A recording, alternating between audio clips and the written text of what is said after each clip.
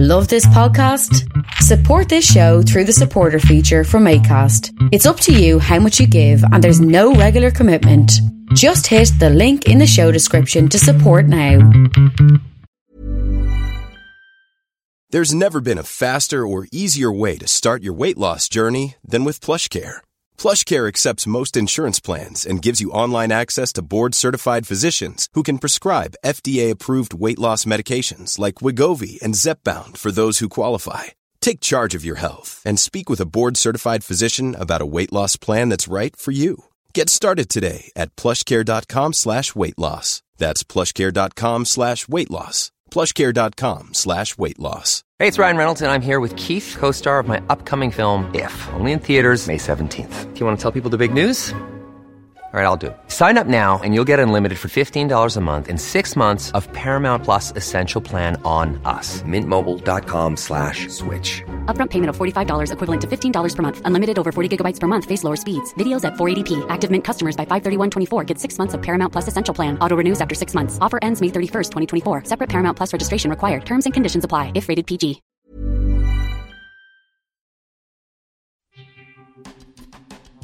Thanks for listening to Creative Control. While I have you here, please consider supporting youth empowerment and support services, otherwise known as YES. Based in Edmonton, Alberta, YES provides immediate and low-barrier overnight and day shelter, temporary supportive housing, and individualized wraparound supports for young people aged 15 to 24.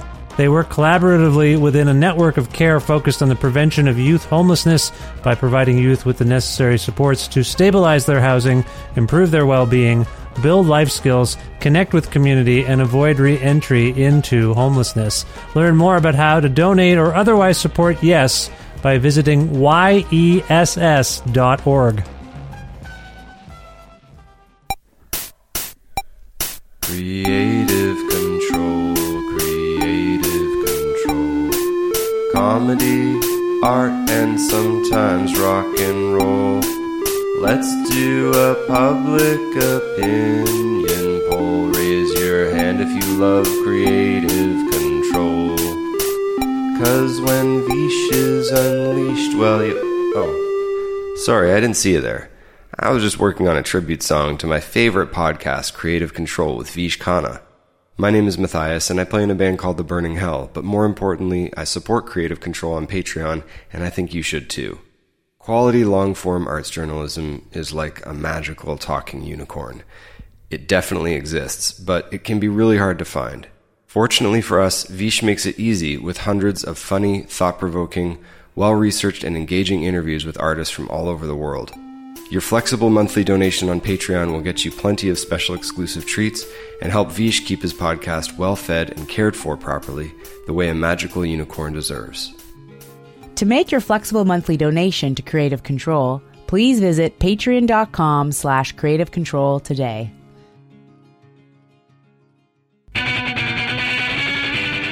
Creative Control with Vish Khanna.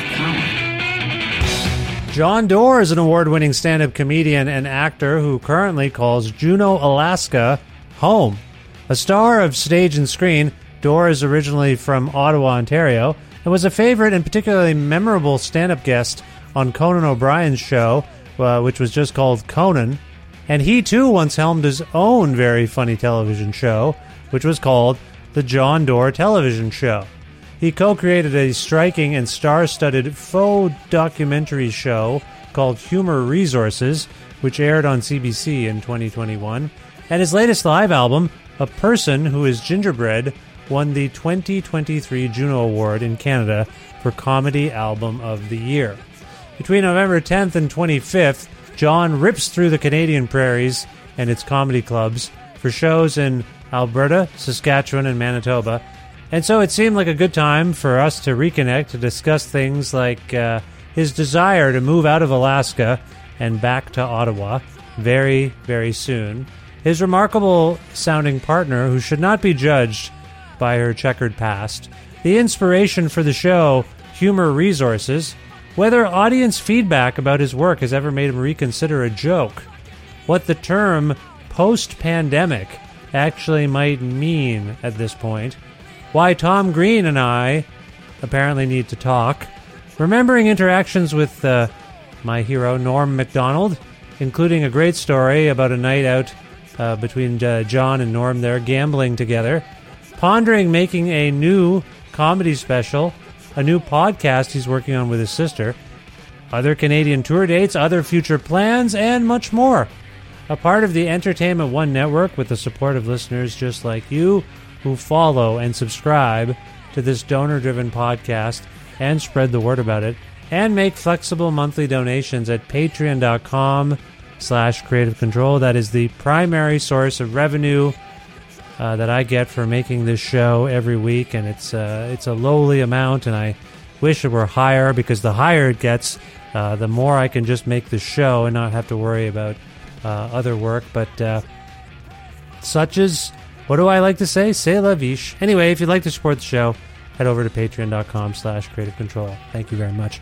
Plus, in-kind support from Pizza Trocadero, The Bookshelf, and Planet Bean Coffee in Guelph, Ontario, and Granddad's Donuts in Hamilton, Ontario. This is episode 818 of Creative Control, featuring the lovely and talented Jon Dore, with your host, me, Vish Khanna.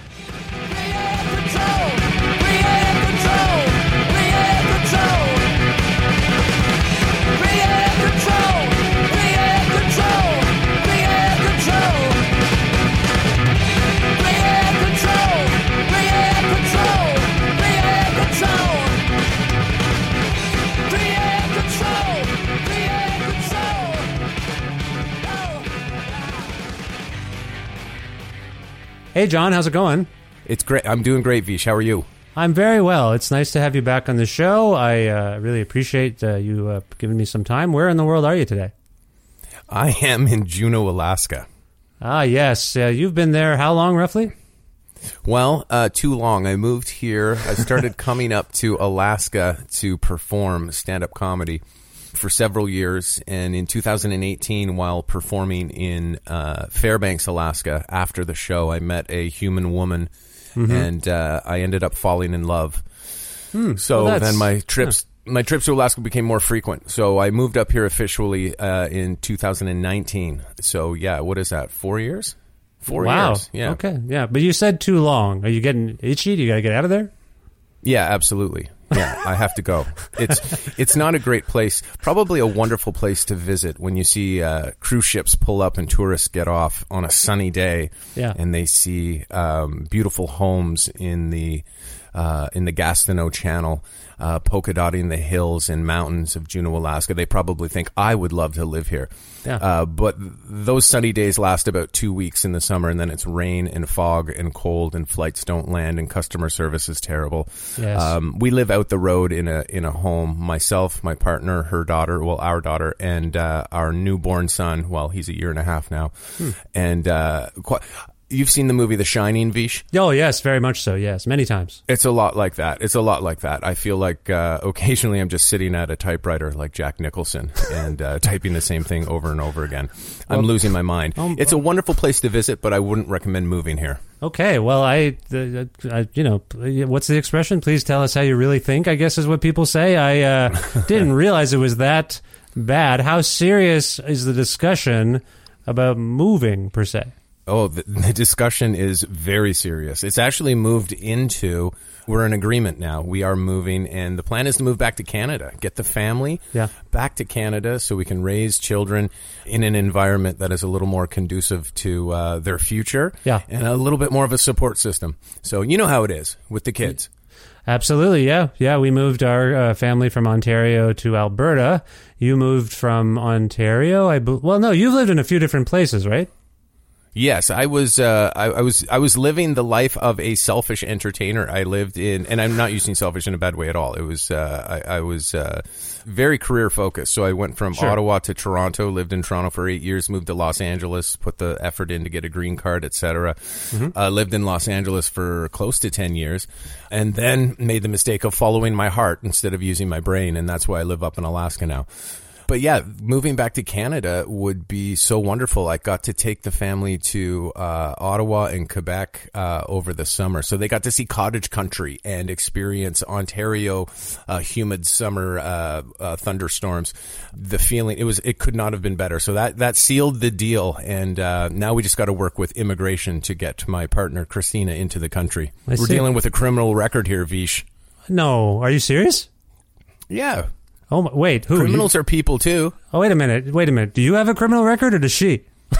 No. I never got caught. Oh, my God. Okay, well, do you want to elaborate upon this? I didn't know we were getting into this. It's a legal issue. For sure. I didn't realize that. Is everything okay? Sure, everything's fine. Wow. Okay. I'm in a safe place. I'm not in any danger. You're not harboring a fugitive. Let's just establish that. Is that right? No, I am not harboring a fugitive. Okay. She's not a fugitive. No, she is someone who has done her time, so to speak. Wow. Okay. But no, it's just difficult. Crossing the border into Canada is difficult. So they have to make sure she was able to enter the country because of the work that she does. So in the summer when we visited Ottawa, the work that she does took her to the White House, to the UN, sponsored by the White House, to speak for the Trilateral Women's Group about missing and murdered Indigenous women. And so that's kind of her expertise, right? Her expertise is in mental health and drug addiction. And she works for the Alaska Network on Domestic Violence and Sexual Assault. So very passionate, radical human being that wants to influence policy at the state and federal levels to make the world a better and safer place for marginalized groups and communities. That's a mouthful. Yeah. So that's her passionate work. So she was petitioned by the Canadian government after they met her in New York at the UN to come to Canada. So that's how we were able to get around entering Canada for the time being. And so with a little bit more work and the help of an immigration lawyer, her past is her past, and the work that she does now is far more important to the world. So it will just take a little bit of time, but we will get this criminal into the country.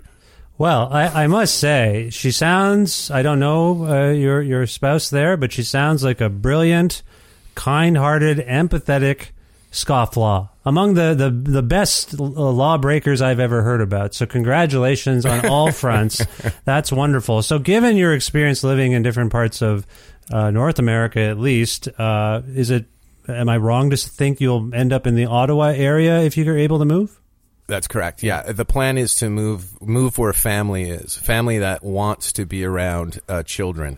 We need a pressure release valve. I see. Okay. So Sharon and Dave Dore and the rest of my family, I've got a great big supportive family. Lots of cousins, the same age as my son Jackson and daughter Emma. It would just be the perfect place. And it's selfishly motivated as well. I mean, there's lots of work that I could be doing from Canada. It'd be fun to go to Canada and just make that the sole focus of my work. Yeah. Well, no, that would be great. I know you did some Canadian work during this pandemic. You had a great show called, I hope I have this right, Human Resources. Is that what it was called? It was called Humor Resources. Oh, sorry. See, I knew I got it wrong. Well, yeah, but not too wrong. You were pretty close. Humor Resources. Yeah, that was that was a really fun show to produce and make and create. I wish it got a little bit more attention. But yeah, that pandemic, that was a weird thing. So making television. It was a star-studded show as well, if I may. Yeah, you may. And I think we got lucky because of the pandemic, because we made that in 2020 when the world was, really locked down. There were no vaccines. There was no hope on the horizon. So I think we got lucky. People like Sarah Silverman, Nikki Glaser, Eric Andre, those stars were just sitting in their homes doing a bunch of nothing, twiddling their thumbs. So they took some Canadian CBC money and ran with it. So I had to call in some favors, but I got lucky because no one was doing anything anyway. Well, Humor Resources, it was a great show, and I really enjoyed it. Where did the idea for that actually kind of come from? That show, my friend Adam and Dave and I were throwing this idea back and forth. It was initially going to be a very silly Comedy Central pitch for like a 5-minute online version of the show where just an idiot former stand-up comedian who's he's a know-it-all thinks that he can take advantage of the way we're speaking about subject matter in the creative world. So it was partially influenced by a lot of cancellations, not serious cancellations that were rightfully so, I'd imagine, but cancellations due to words that people are using. Yeah. We thought it'd be funny. What if these people were responsible, or they were all part of this big tent corporate thinking entity for comedy, and they always had to report for a performance review every year. So we thought that would just be a funny concept. So it was originally going to be a little harsher and more, I don't want to say darker, but address these topics a little more sincerely, but I would be a bigger idiot. Whereas what it ended up being for the CBC was the story of this guy living in the pandemic, trying to balance work and life, and made up a lot of the show was made up of these performance reviews. So we built files and cases on all our employees, and so we grabbed transcripts of all their stand-up comedy specials, tweets and social media posts, and we just playfully called into question some of the language they were using and what they could do to be more inclusive, and there were always ridiculous suggestions that the comedians usually pushed back on. Yeah. But that was the original idea, was a very short-form concept that turned into something bigger. Yeah. Like any satire, it was rooted in some manner of truth, obviously exaggerated truth. Do you feel like you got to something by spoofing it? Like, satire can be a release valve, and comedians, I think, have been faced with these questions over and over again about what it means to try to do comedy in a landscape where I don't know, there's a lot more scrutiny, I suppose. Were you making fun of comedy? Were you making fun of the scrutiny? Were you making fun of anything like that? Or what do you think you were getting at with that show? Yeah, if we were able to do it again, I would... Okay, well, we were poking fun at people trying to control language. That's what it was. It was... Yeah. How dare you? So it was the corporations. It was people trying to police language in a creative field that requires context. So if you were to just read someone's post and you heard a word or thought without the proper context, you could obviously run wild with that. Yeah. So that's what we were trying to do, is poke fun of how people don't listen to the context and just hear an alarming word and run wild with it. We feel like that can be a huge problem, and that's where we wanted to shine a light on that ignorance. So that was the goal, and I think we did that to a degree, but that was the point of this character, was to call someone out and then let them provide all the context and then have me retreat and say, oh, okay. Yeah. So that was the basic concept. So sometimes after a show... a comedian will leave the stage, and if all goes well, they fall madly in love with a criminal mastermind. That can happen. We've established that. But another thing that can happen is you'll do your material, and someone or some people in the audience will want to talk to you about it, whether they liked it, didn't like it, objected to something you said. How can you joke about this? Now, your comedy, I think, it pushes the envelope. So I want to be careful with this because I think of you as an absurdist comic. I don't take it. I don't think what you're saying is rooted in truth per se. I mean, maybe it is a little bit. Anyway, have you been confronted by people after a show in a way that I'm describing, where they've like, hey, how could you say such a thing? And within that, has anything that someone has said given you pause as a comedian to be like, you know what, maybe that complaint, if you will, had some merit to it? Can you speak to those things? Do you encounter people after who want to talk to you about your particular jokes or your material? Yeah, it's a great question. Of course, I have met. I mean, you don't even have to meet these people after the show. I mean, if you choose to read social media comments, you'll hear about them. So yes. Now these people aren't just there at the show. They're kind of getting into your brain at home. That's why I choose not to read anything about myself. Yeah, that's a great question, and there's a couple ways I could approach that. I've definitely... Okay, so let me start with, has a comment from someone after a show given me pause? Absolutely. I've had to reevaluate a few times, why I'm telling the joke, and is the victim appropriate? I think for the most part, I'm coming at it as an ignorant doofus who's illuminating this is the opposite way you should think about something. Yeah. For instance, a lot of times I feel like I'm not doing this as much, but I used to just look for something controversial and find a fun way to talk about it. Whereas now, I don't have time for that because with a 1.5-year-old and 9-year-old and being economical with my time and getting out on the road, I'm telling stories about my life. So I'm not searching for something controversial and looking to talk about it. Now it's what is going on in my life and how can I ignorantly walk through those waters. So now a lot of what I talk about is very personal to me. Mm-hmm. So if anyone did have a problem with it, I would just respond by saying that's my life. I also don't want to think like I don't let the audience dictate what I'm going to be talking about, but there have been a few times where I've had to go back and retool how I'm explaining something so it's a little more digestible. Yeah. Instead of just hitting them over the head with it. Yeah. But yeah, I have regrets as well. There's a few times, there's a couple of jokes I would never tell again. And I don't want to get into the details of what they are because it'll just drum up more concern and more comments from people. So we'll just let them die. Sure. Yeah. That's a weird thing about putting stuff out into the world as you evolve as a human. That stuff doesn't evolve with you. So the thing is frozen on the internet or on a record or whatever, and you've moved past it. Those are just documents of who you were. So I agree with you. We don't have to talk about the stuff you don't want to talk about anymore. But it sounds like, So you earlier you described yourself as like somewhat facetiously as a selfish, career-oriented comedian, and I would say you have a rebellious, edgy streak. And you're coming across as a bit of a rebel, a loner, who maybe doesn't have a family. You know, you're robbing people. What the hell am I talking about? You used to be a little bit on your own. Is that a fair way of putting it as a comedian? Like you're just roaming the world on your own with no family, nothing like that. Is that fair? A traveling troubadour, yes. Just right. Town to town. So as a young traveling troubadour, you can say and do things in a way that maybe you don't think about too much. But then as you get a family and you start to talk about your family, those edges can soften just a little bit as you get a little more sentimental, as you get a little older. Have you found that to be the case for yourself?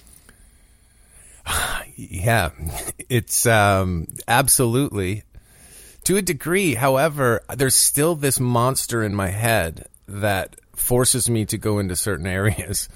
And sometimes, the arguments I have with family are so inspiring when I truly disagree passionately with something my partner thinks about the world or thinks about raising a child.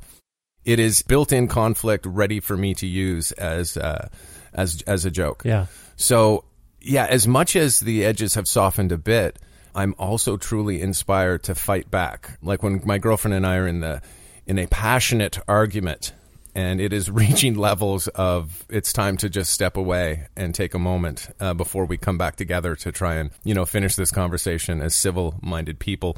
Like the word sexist might get thrown out. Oh, right. So now it's fun. So now it's fun to go to the stage and talk to the audience about, am I sexist for saying this? Right. So now I embrace these, as much as the edges soften, it's also sharpening my mind to skillfully navigate these conversations with this monster I've chosen to live with. The criminal, yes, of course. We've established this. Yeah.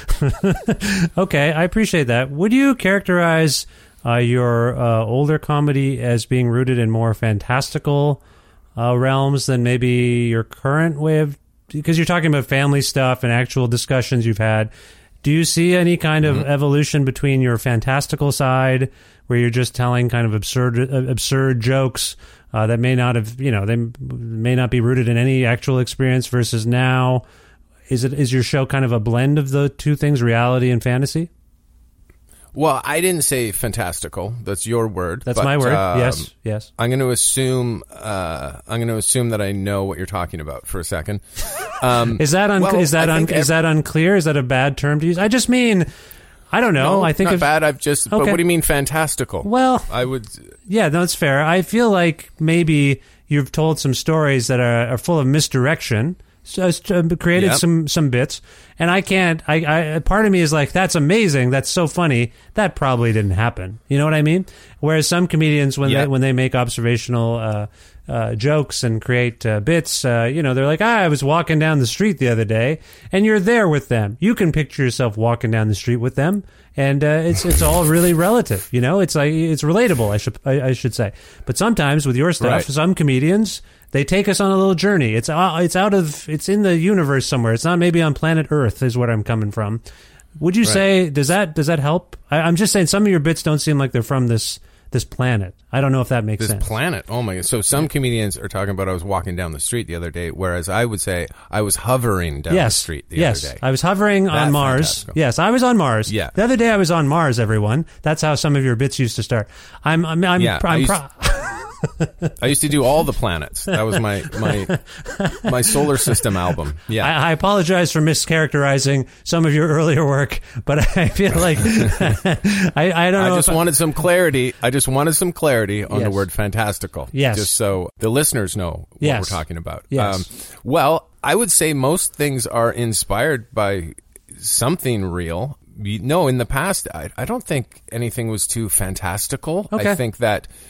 I think that there were clear just jokes that were constructed, but most things were absolutely inspired by something real, and then I would blow it up into something bigger. I used to tell a joke about a friend coming up to me, and he asked me if it wasn't, I think on television I said metal, do you like metal, the genre of music? Yeah. And I said no, but I remember it was, I can't remember what band it was. There was something like I can't remember what it was. And I said, I'm not really a fan of that band. And then they played bass guitar or air bass guitar and hummed the song. So that was something that really happened. And then I took that and it became this big, like 12, 15 minute long bit where I would act out the idea of convincing someone to like fishing by acting out everything that could possibly happen while you go fishing. Yes. So I think that lives in a fantastic world because you're acting out this ridiculous scenario that never took place. But, it's like any other joke. It just starts with something real and then it inspires you to go even bigger with it. That's a perfect example of what I was thinking of. The notion that you would do that. Yeah, that's a perfect example.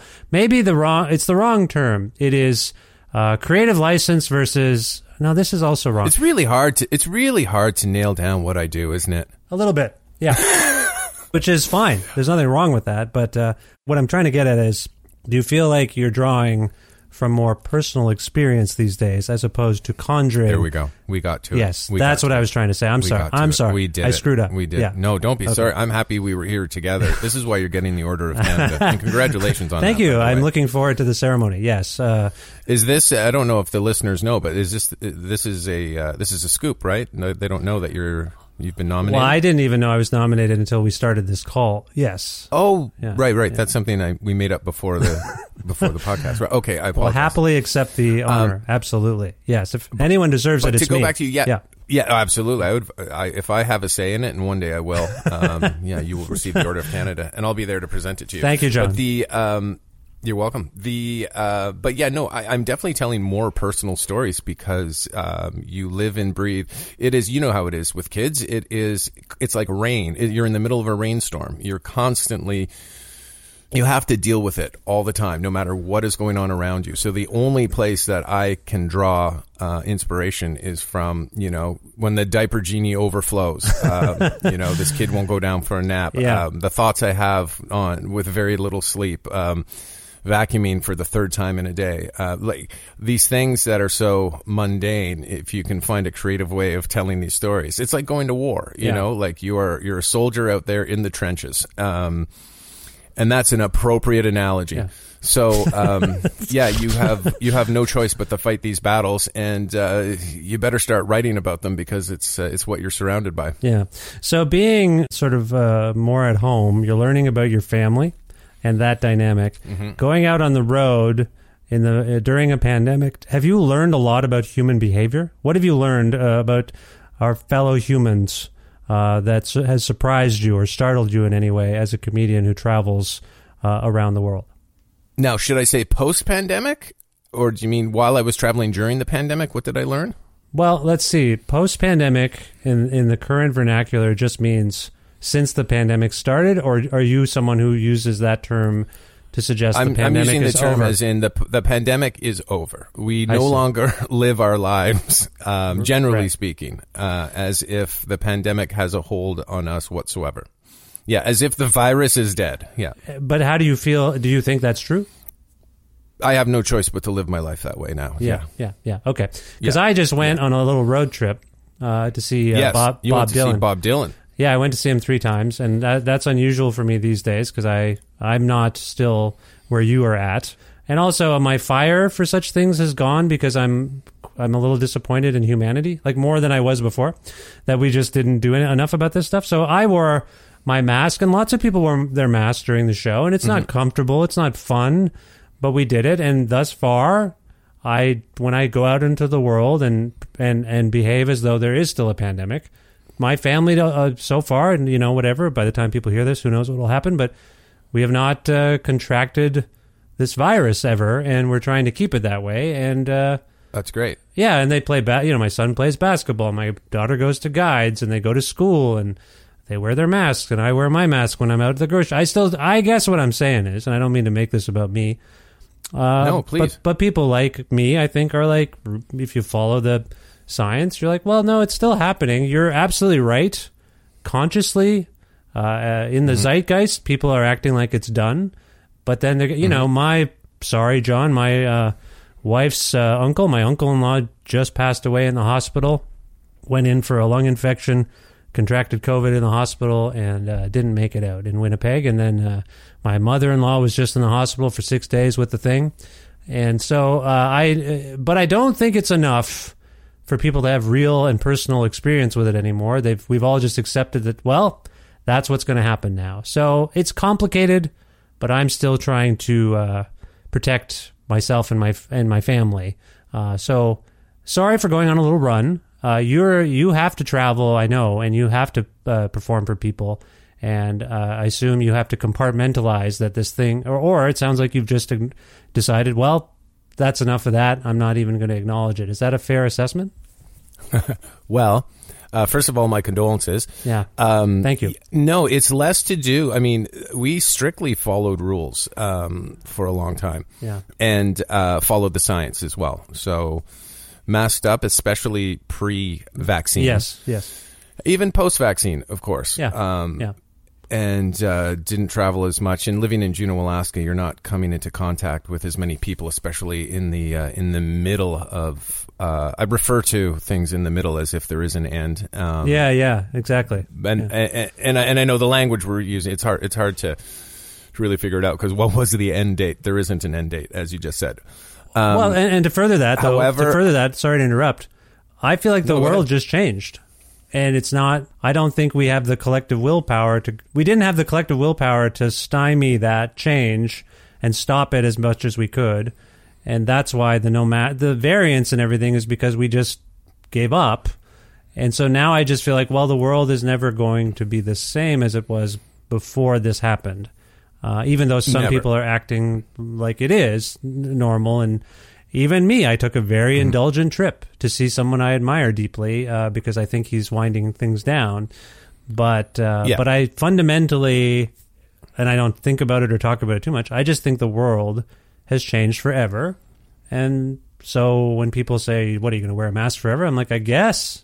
I don't know. I mean, unless there's some miracle thing where it eradicates itself somehow, it just stops replicating. Maybe, but apparently I haven't been sick really also in years. So this is it's fine on some. Anyway, sorry to interrupt. No, please. Yeah. No, don't interrupt. I'd rather stay here than move on to anything else. Okay. I mean, I think to just move on to something else wouldn't be appropriate. It's strange to truly, honestly look inside.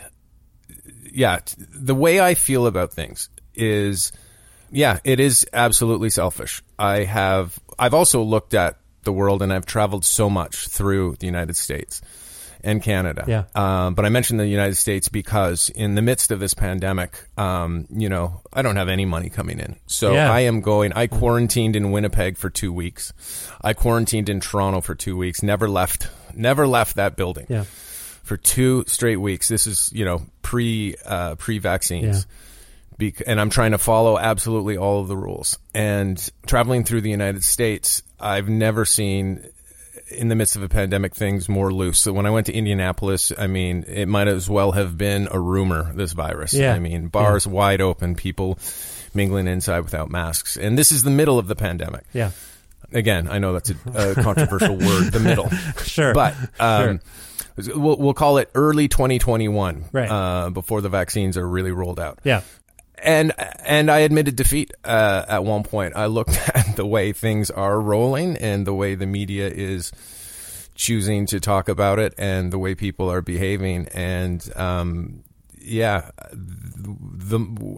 if you want to wear a mask, absolutely wear a mask. And I think that is probably the most responsible thing you could do. However, I also understand, people feeling like that's infringing on their day-to-day lives and how they want to live in this world. Yeah. It's a complicated one, but I'm tired, and I think I selfishly want to just wander. I want to wander through the world and pretend this virus never happened. Yeah, that's the vibe. Not from you, but that's the vibe I think is happening collectively, and I don't know. It's horrible. It's a horrible thing to have to say to my kids, did you bring your mask? And right now I got them. They're 12, they're 8. They're going to hear and listen to us, and they accept the social responsibility. But at some point that's going to shift, and they're going to be like, fuck it. I don't want to do this anymore. And if I get it, I get it. Or maybe not. I mean, they seem... they don't shift. Yeah. But it sounds like, did you bring your mask isn't a big thing. And you know what? While they're out there, if they shed the mask, they shed the mask. But yeah, they're going to look and see that you are just looking out for their best interests. Yeah, and I think the way you framed it as people being selfish, that's really resonating with them. Like, they don't want to cause other people harm because of this thing, and we are losing people now to it as predicted. I mean, God, John, you must experience this too. How many people of your vintage and mine are dying, frankly, prematurely from heart attacks and strokes? Like, all the stuff they said is happening, and people are still like, well, whatever. I like to smoke. I like to drink. I like to do drugs. I like to do this. Like, this is just part of that deal now. But I think you'll remember when people used to smoke in clubs, and I was a teenager going to all ages shows, and I'd come back smelling a cigarette smoke, and my parents would be like, what are you smoking? I'd say, no, of course I wasn't smoking, but I was in a room for 4 hours with other people who were. I should be fine. And then science came along and said, oh, no, we probably shouldn't have other people who are innocent bystanders, suffering because of this thing, this air that people are breathing out. I don't know. It's the closest corollary I can think of, like the idea of, being in a building and sharing people's exhaled breaths. It's the only, I know it seems absurd.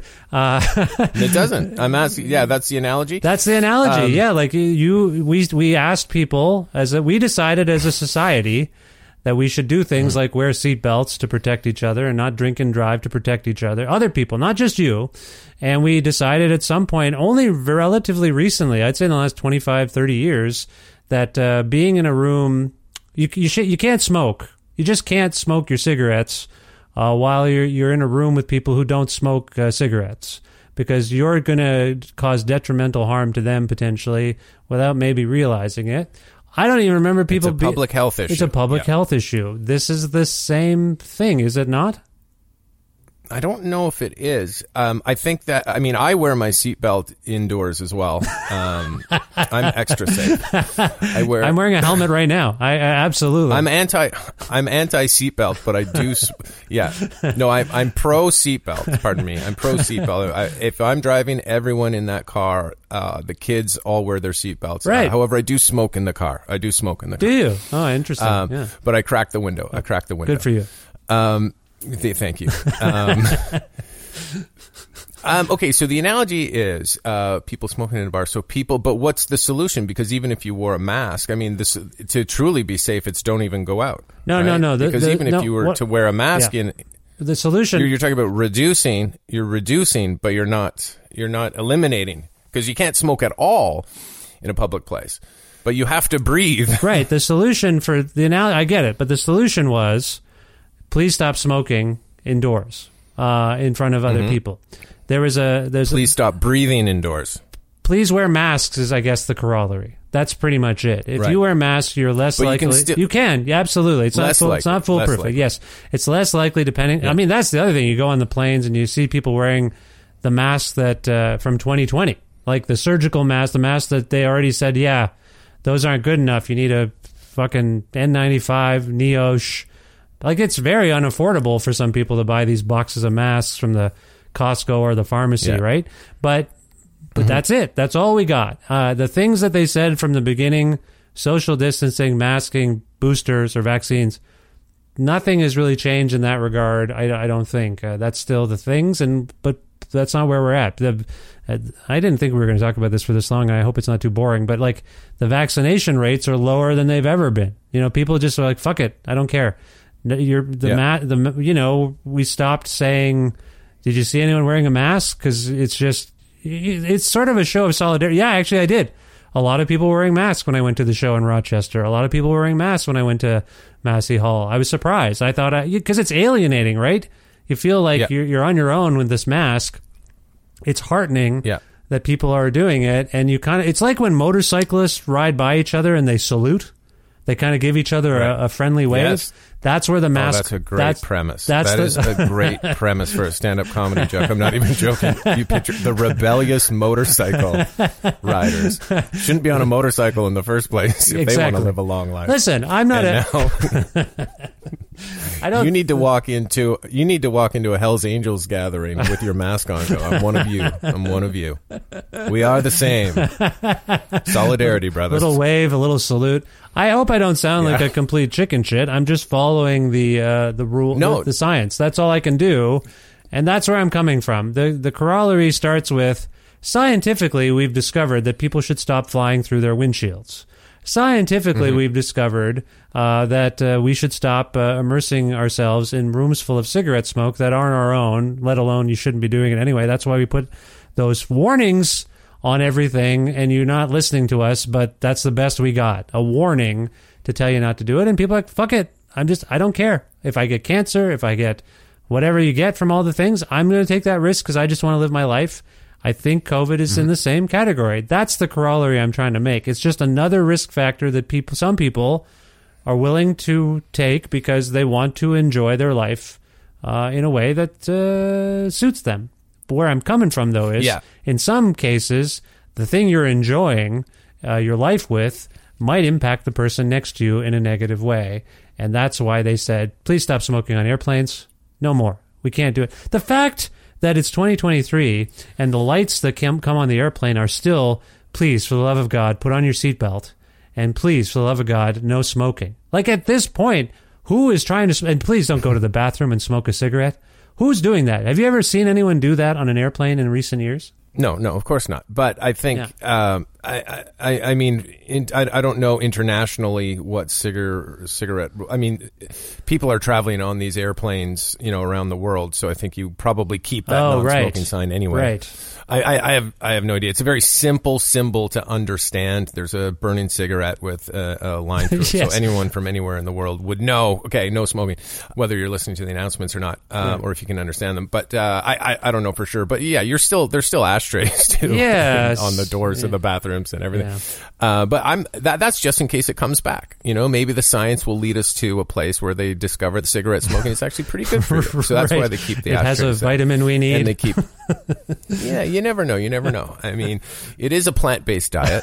Yes. So, yes, it's vegan. But, well, I think, and I'm not truly arguing the point because I actually find it admirable and beyond conscientious of you to follow the science and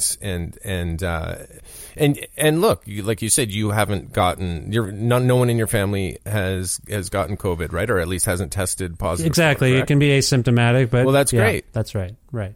Yeah, but that's great. And so the one thing I was going to say though is it's just at one point, I mean, wanting to live without a mask on, I can truly understand and appreciate. Yes. It is got to be so shedding that mask and hanging out at an outdoor concert in the summer and screaming your lungs out, like there's a beauty to that, and this mask is repressive in ways. However, I also don't know how you're able to tell a society you're safer up until this point, and then the lines start to blur. Like, well, wait a minute. I take the mask off in this situation, but I put it on in this situation, and then I go to a concert, and as long as I have the mask on, I'm protected but not fully protected. It's too gray, too wishy-washy. I think we're ultimately going to fall into a place where these masks are going to get shed by the majority, regardless of intentions. Aren't we already there, though? Yeah. Yeah. But that's why I think we're here for a reason. Yeah. Yeah. Yeah, I just so want to clarify. I hate wearing the masks at concerts. Yeah. I get claustrophobic. I get thirsty. The game changer for me on the second night of the two I saw at Massey Hall, the two Bob Dylan shows, was my friend Steve bought me water, and I said, "Yeah, okay." I try not to even lift the mask, when I'm in these gatherings spots like airplanes and whatnot. I just try to keep it on and power through. But I had water, and man, that made a huge difference. I was much more comfortable and felt much more. It's really weird. They're little prisons of some kind, these masks. I get it. I don't like it, but I'm trying to be responsible. And sometimes, to be responsible and conscientious, you got to do things you don't like. So that's where I'm at with it. I admire it. I think it's great. Have you spoken to Tom Green? No, never actually. I've never. Maybe I called into his show once. I think I did interact with him once or on Twitter or something. But no, about this. No, you should have a conversation with Tom. Of all the people in my circle of friends, he is the one who took this pandemic very seriously and still does. Yeah. But did more than anyone. He would be a great conversation. I should hook the two of you up because you would love to talk to him about, the heat he took from people for taking this pandemic seriously and following the sance. And I have too. I don't know how he truly feels about it now, but you should. You would have a great conversation with Tom. Well, John, first of all, I thank you for your support and kindness towards me and giving me time all the times you have. And I really appreciate you, and I appreciate that sentiment. If you can connect me with Tom, I'd love to have him on the show. That would be great. Was a big admirer of his old show and followed his exploits after that. Was that show, by the way, you're from that area, was that a big deal in town when he had his, I guess it was a cable access show at one point, right? Yeah. No, it's so funny. I didn't know Tom until I moved to Los Angeles. I'd actually crossed paths with him a couple times in Ottawa, but no, similar paths in life. Both from Ottawa. Tom, of course, went to Algonquin College for TV broadcasting and then moved on to Rogers Community Television and did his show there. And then moved on to the Comedy Network and then MTV. I followed the same path. Took Algonquin College TV broadcasting and then then Rogers. But I filled in for a show. I pitched my own show to Rogers. They didn't want to do it, but I auditioned for an existing show, which I did for 3 years there. Anyway, but long story short, Tom was influential more so in just, here's a guy who is making a career out of his imagination. Just, here's what I want to do. I'm thinking of it. I'm editing it. And there was a path to follow. Yeah. You would hear stories. Well, he went to this college campus. Then he went here. So everything he did, I did. Not in the attempt to want to be like Tom in his show, but that I wanted to be on television and create my own things. So, he was absolutely inspiring. And the fact that, he came from Ottawa and was able to do this, absolutely inspiring human being. So there's the Ottawa connection. Someone that Tom and I think, both admire, I'll find out about you in a moment, was Norm Macdonald. Norm would be on Tom's internet version of his show. And then Norm and I would interact sometimes as well, fortunately, and I don't know if you can tell by my cadence or the way I tend to talk. Sometimes there's a Norm in me. He was a big influence on me. Was Norm a figure for you, an important figure for you at all? Oh yeah, Norm is Norm's the best. Huge Norm fan. I don't know any comedians who aren't. He is. He's one of the best. Did you get to interact with him much? Yeah. I opened for Norm a couple times. We spent Spent a couple crazy nights in a casino in Funner, California. Oh, Funner? Funner. Funner. Oh, look up Funner. that's like a word you tell your kids. That's not a real word, Funner. That's what you'd say. And meanwhile, they named a whole city after it. That's hilarious. Yes, it's not a verb; it's a noun. And so he was doing a show at the casino in Funner, California, with Colin Quinn. Oh, and so nice. Norm is close friends with a very good friend of mine. And Norm came in a couple nights early, and we sat at blackjack tables for, days. Oh, nice. And that's where you have a ton of fun. Norm, I was very lucky to be able to spend some time with Norm. And so that sounds like one of your major bonding experiences. How did you each fare at the blackjack tables? Norm's fascinating, right? So my buddy Tim, who's very tight with Norm, the two of them interacting is priceless. But we sat down at the table, and Norm didn't go to the bank machine. So he borrowed $2,000 from Tim, $1,000 from me. And he lost it all, borrowed another $1,000 from Tim, but he wrote it all down. He knows who he owes. Okay. And he insisted on two deck blackjack. And so within the span of about 3 hours, he had built a stack, paid back Tim, paid myself back, and had another like $2,000 in front. It was just fun to watch this guy who is studying as much as he can these two decks of cards and knowing when to increase his bet and not. Anyway, he fared well, and ultimately we did not. But you got your money back. That's the important thing. Got our money back and then lost it on roulette or something like that. But no, he's a gem of a human being and still very mysterious to me. You know, like I kind of felt like I knew him, but I didn't know him. And he's a very interesting guy. I'm not the best person to speak about him, but to answer your question, definitely got to hang out and spend some time and felt very lucky to be able to. I had the opportunity, I don't know if I told you the story before, but I had the opportunity to introduce him when he was doing stand-up in Guelph. I want to say it was 2011 or something like that, or 2010. And he was just doing these sort of smaller Canadian towns, but big theaters.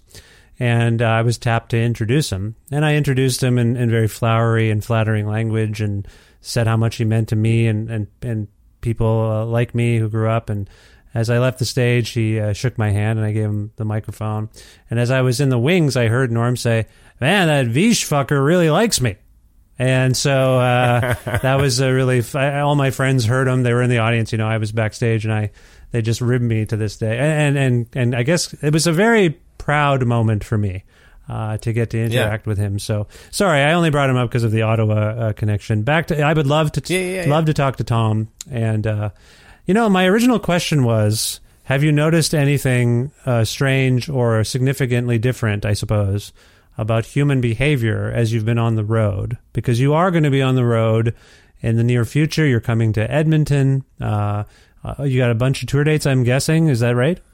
Yeah, I'll be in Edmonton November 10 and 11, and then Red Deer on the 12th. That's a Sunday night show. That's a tough one. But trying to get some asses in the seats, as they say. And then I'm off to Regina and Saskatoon, and then Winnipeg and Brandon, and then then Canmore, and then finishing in Calgary. That's all in a 2-week span. And then fly back to Juneau, Alaska, and let my wonderful partner, Christina, go do the work she needs to do while I watch the kids. So, if people get a chance, go to jondore.com for tickets and come see these shows so I can put shoes on my kids' feet. Yeah, absolutely. And have I noticed anything different while I'm on the road? No. Audiences are the same. They always have been, always will. I have not encountered anything strange or different. Okay. There was a period there where it seemed like people in audiences of any sort, NBA basketball games, people on flights, a lot of like anger, skirmishes, outspoken, offensive language. Is that ramped? Comedy clubs, ripe for heckling, ripe for people not knowing their lane, if you will. Anything like that? Nothing out of the ordinary. Nothing that I haven't dealt with before. Yeah. That's in my experience anyway. I mean, maybe we're seeing more of it because cell phones are everywhere, taking videos of these people. I don't know, but I haven't seen too much of it in my personal experience. All the same, steady as she goes. I'm sure there's good. No, that's great. Have you encountered the thing where you have to put your phone in a pouch before the show? Because I never had that happen to me before these Dylan shows. Yeah. That we were alluding to. Have you ever played a show where people couldn't have their phones? Yeah, the Denver Comedy Works has that system. You have to put your cell phones in that pouch. And I love it. I think it's great. No distractions.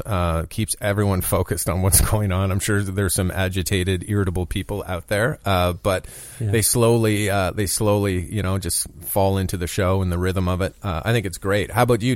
Was that experience okay for you, or what? It was great. I mean, I loved it, frankly, because I'm one to take the odd blurry photo at a show with my stupid phone, knowing full well it's not going to look great. Really, but just to capture the experience. And I have found that sometimes these days in particular, bands don't mind if you do it because it sort of helps upsell the tour they're on. You know, that you're kind of helping promote the tour by just putting a photo of them on Instagram. But personally, I don't want to be I wouldn't be looking at my phone during a show. Except we all have this weird compulsion to document everything in these shitty low-grade formats. Yeah. And I couldn't, and that was fine. It was all well and good.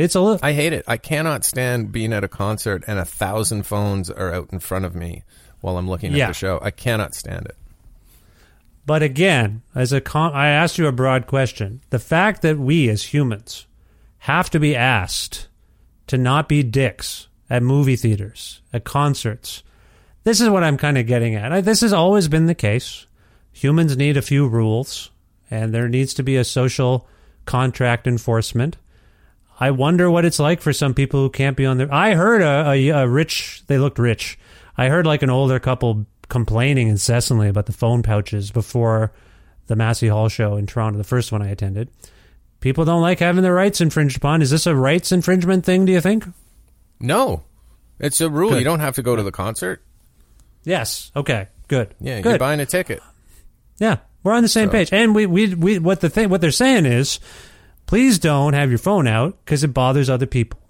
Yeah, among other things. For people who don't know, it's not like they take your phone. The phone is on you. It's just in a pouch that you cannot open until you walk out. The end of the night. Yeah. Or whenever you want to leave. If the phone call's more important, you're allowed to go unlock the phone and have your conversation outside. Like, yeah. And I think for some people who may have kids at home with a babysitter, it would be good to access your phone.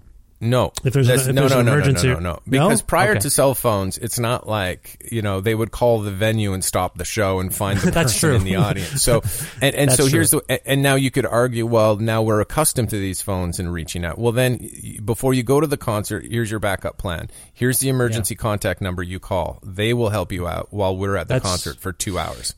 That's a good call. All right. I think you and I are on the same page about humanity and immersing ourselves in live events. I feel like we're mostly on the same page. It's gratifying for me to hear that, John. I admire you deeply, greatly even. If anything, we can have a respectful conversation. Yes, we can. You and I, for sure. That's what we were made to do. Yeah. Now, I'd be remiss if I didn't. We've talked about your comedy tour. You got some other stuff in the works? Are you working on something that you can share at this point? I know sometimes in gestation mode, you don't want to talk about scripts or shows or anything like that, like TV shows or movies or anything like that. Well, I don't even think I'm allowed to because of the SAG strike. Correct. Yes. Yeah. So I don't even think I can. Yeah. Okay. All right. Yeah. So for all intents and purposes, you don't have any other plans besides doing stand-up?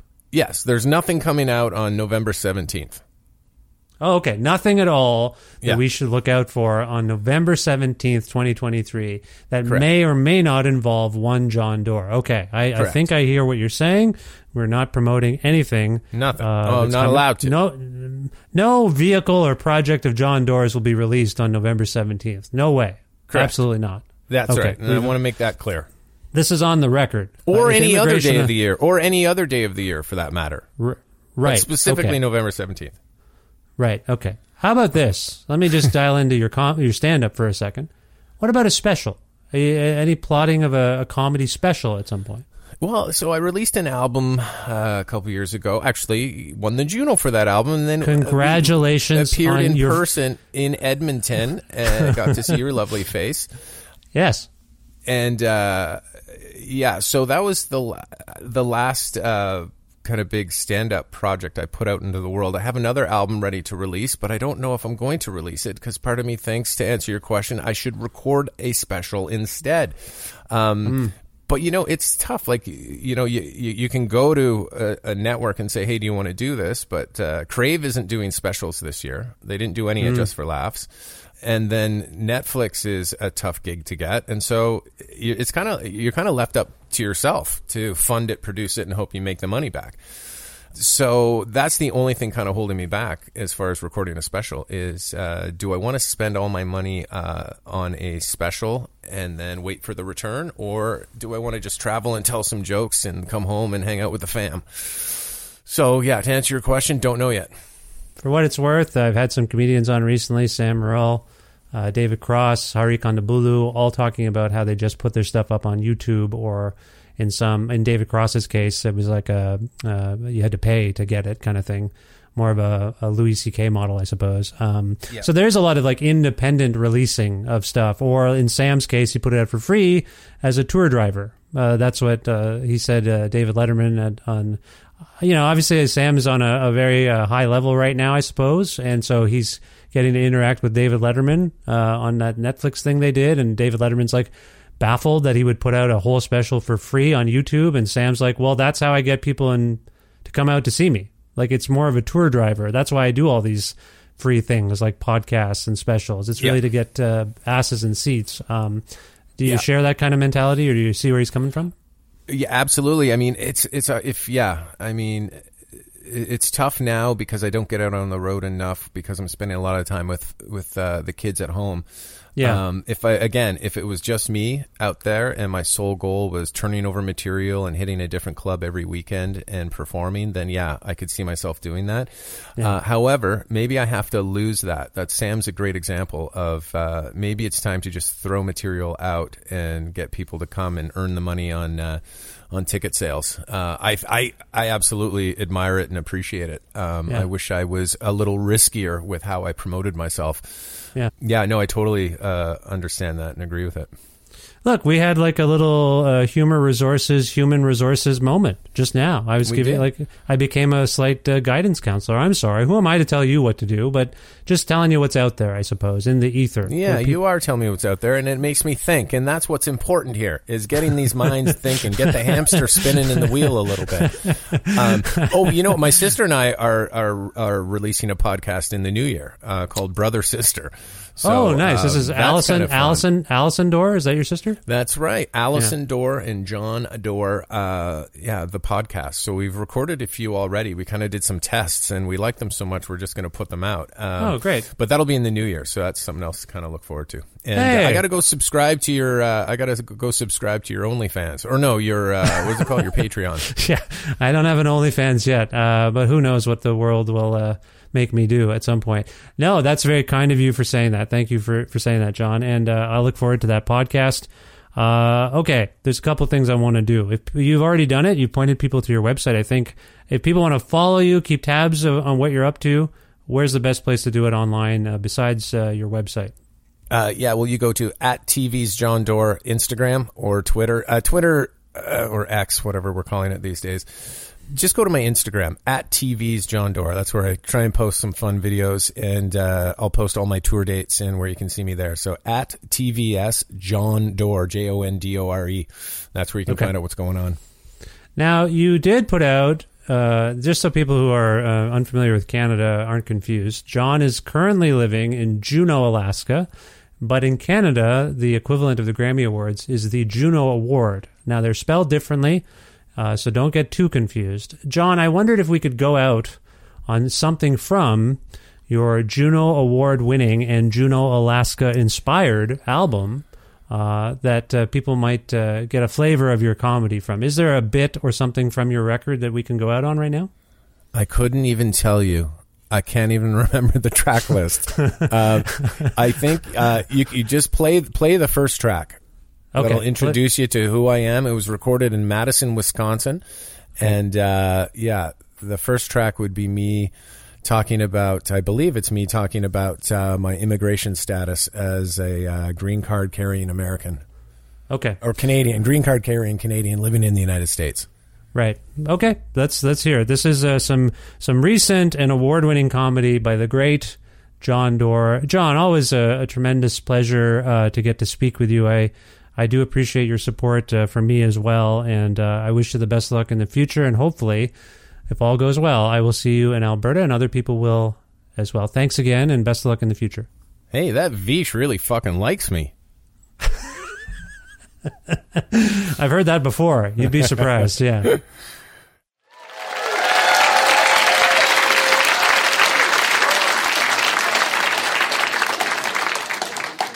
Thank you for having me, not only here at the club, but in your country. I'm a Canadian. I'm a carbon-based life form Canadian human who am happy to be here. I'm allowed to be here. I also have a green card. So some Americans, they get concerned. Like, are you eligible to work here? Are you taking a job? No, I'm not. Your government said, welcome. You can be here. And it's true. I emigrated here. I'm an immigrant. Refugee, actually.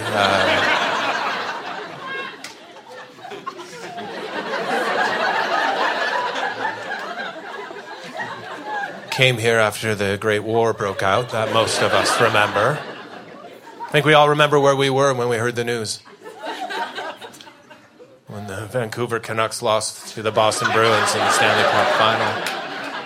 And people were flipping cars and lighting stuff on fire. I mean, it was chaos in the streets. And I said, to hell with this communist nightmare of a country. I'm moving to America, where there is no civil unrest.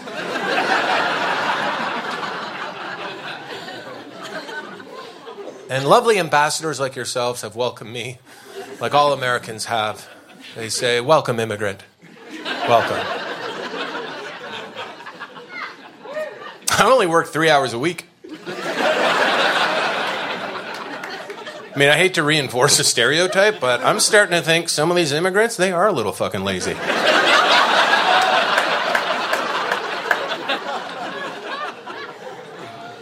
So I have to stay in a hotel when I visit Madison. And I have a microwave in my hotel room. Yeah. I have no problem bragging about that right now in front of all of you. I love when I get a hotel room with a microwave. Yeah. I don't cook anything in it. But I always run it.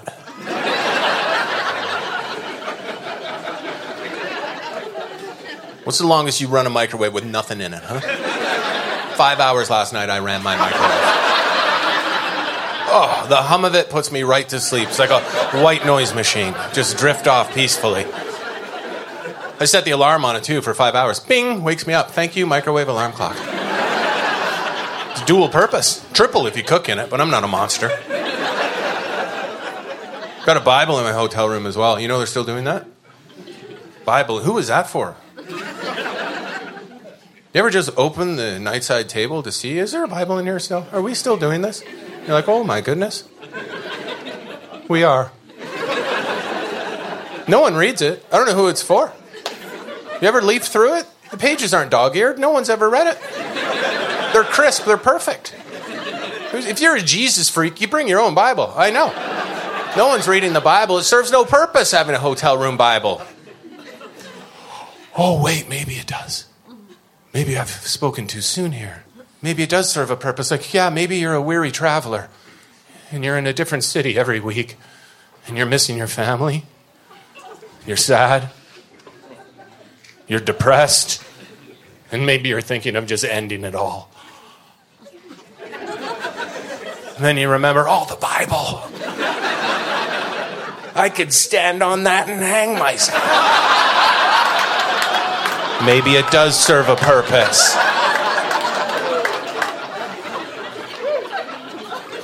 So don't judge a book by its cover. That's the point. Especially the Bible. If you're looking for plump lips that last, you need to know about Juvederm lip fillers. With Juvederm Volbella XC and Juvederm Ultra XC, your lip look, whether it's subtle or bold, can last up to 1 full year with optimal treatment and no additional maintenance. Find a licensed specialist and see if it's right for you at Juvederm.com today. That's JUVEDERM.com. Add fullness to lips in adults over 21 with Juvederm Volbella XC or Juvederm Ultra XC. Do not use if you have severe allergies or a history of severe allergic reactions, or if you're allergic to lidocaine or the proteins used in Juvederm. Tell your doctor if you have a history of scarring or taking medicines that decrease the body's immune response or that can prolong bleeding. Common side effects include injection site redness, swelling, pain, tenderness, firmness, lumps, bumps, bruising, discoloration, or itching. As with all fillers, there's a rare risk of unintentional injection into a blood vessel, which can cause vision abnormalities, blindness, stroke, temporary scabs, or scarring. For full, important safety information, visit Juvederm.com. Many of us have those stubborn pounds that seem impossible to lose, no matter how good we eat or how hard we work out. My solution is PlushCare. PlushCare is a leading telehealth provider with doctors who are there for you day and night to partner with you in your weight loss journey. They can prescribe FDA-approved weight loss medications like Wegovy and Zepbound for those who qualify. Plus, they accept most insurance plans. To get started, visit plushcare.com/weightloss. That's plushcare.com/weightloss. Well, I've never really thought of the Bible as a multi-use object, but I guess you learn something every day. Thanks to Jon Dore for being on this show. This was the 818th episode of Creative Control, which is part of the Entertainment One podcast network and is available just about wherever it is you get your podcasts. If you can't locate an episode that you've heard about and you're looking for it everywhere and you can't find it, or if you want to learn more about me and sign up for my monthly newsletter, please visit vishkhanna.com. Also, you can like Creative Control on Facebook or follow the show on Twitter at VishCreative, or you can follow me directly on Twitter and on Instagram at vishkhanna. And I'm on some of the other social media things too, Blue Sky and Threads. Is that what it's called? I feel like I'm blanking on the name. The Instagram, the fake Twitter on Instagram, Threads. I'm on there, and you'll find me if you look for me. Also, please visit patreon.com/Creative Control to make a flexible monthly donation to keep this podcast going.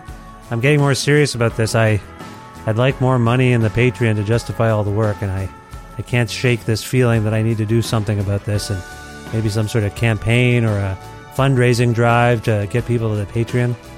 Oh, I can feel it. It's coming. I want to do something just to see if it's possible. And then if it doesn't work, I got to make a decision. I don't want to make like an unreasonable goal, I mean, it's very low right now, but what if I could get like $2,000 a month or $3,000 a month? Is that crazy? I mean, I look at some of these other shows. They're making like $12,000, $14,000, $15,000, $16,000 a month.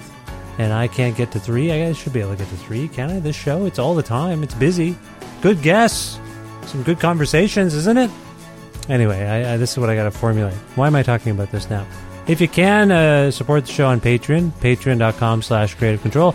$6 American or more a month grants you access to exclusive content. You get episodes earlier than everybody else.